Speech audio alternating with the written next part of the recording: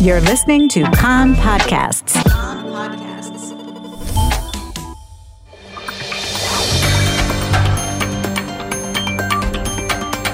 You are listening to the English language news of Kan, the Israeli Public Broadcasting Corporation.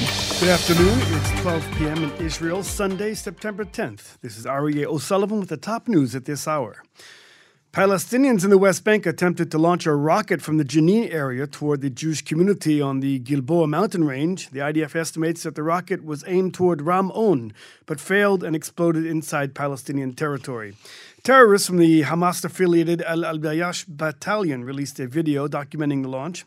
Searches in the area revealed the launching platform. It was the seventh time in a few months that Palestinians have attempted to launch rockets from the West Bank into Israel. A Palestinian teenager was reportedly killed in clashes with the IDF near the El Arub refugee camp north of Hebron last night. The army said Arab protesters hurled firebombs at an army position, and the soldiers responded with crowd dispersal weapons and live fire. There were no Israeli casualties. Meanwhile, Israel has reopened the Gaza Strip's main cargo crossing at Kerem Shalom after closing it last week when explosives were found in a clothing shipment bound for the West Bank.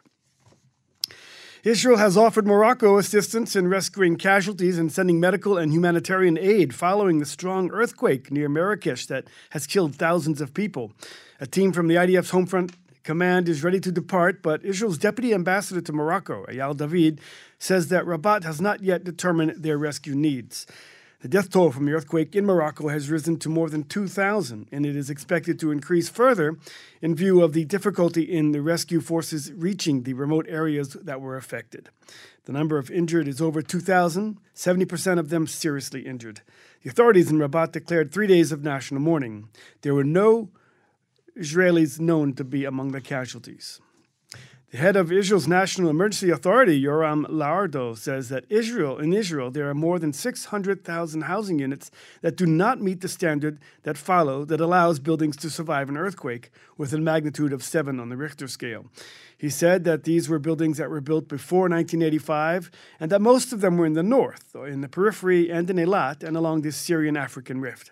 He told Kan that a committee of ministers instructed a team of government director generals to submit by November a proposal for handling the housing units built on the Syrian-African rift. Protests against the judicial overhaul continued last night across the country. Tens of thousands demonstrated ahead of the hearing expected the day after tomorrow at the High Court of Justice on petitions against the reduction of the reasonability clause. At the main demonstration on Kaplan Street in Tel Aviv, former Shin Bet chief Yuval Diskin issued a public call to the heads of the security establishment, warning that it was their duty to carefully check every directive from this government now to make sure they comply with the rules of law and the democratic principles. On the sidelines of the demonstration in Tel Aviv, a driver rammed a number of protesters who had blocked the Ayalon highway, slightly injuring 5 people. Police detained him, but he was later released when the police said that they accepted his explanation. They had no intention of hitting them, and he had stepped on the accelerator instead of the brake. He was released, and the investigation continues. With the High Court set to discuss the petition on Tuesday, just 3 ministers have announced they would honor any ruling the court made. These are Yoav Gallant, Gila Gamliel, and Moshe Arbel. Communications Minister Shlomo Karai refused to answer, saying only one should be asking the High Court justices if they intend to respect democracy in the state of Israel.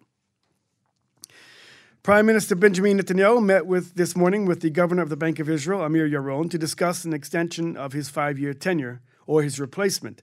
Yaron asked Netanyahu to delay the decision until after the holidays and the hearings at the High Court so as not to harm Israel's economy. He also urged the prime minister to work to reach agreements on the judicial overhaul for the benefit of the state's economy.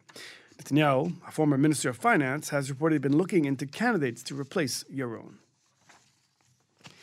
Israel is set to become a major link in the ambitious project announced yesterday to build a rail and shipping and economic corridor linking India, the Middle East, and Europe.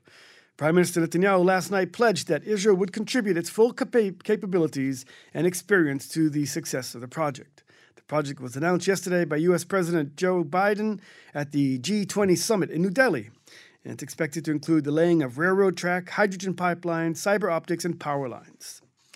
Taking a look at the weather, and it will be slightly cooler today with light rain in the north.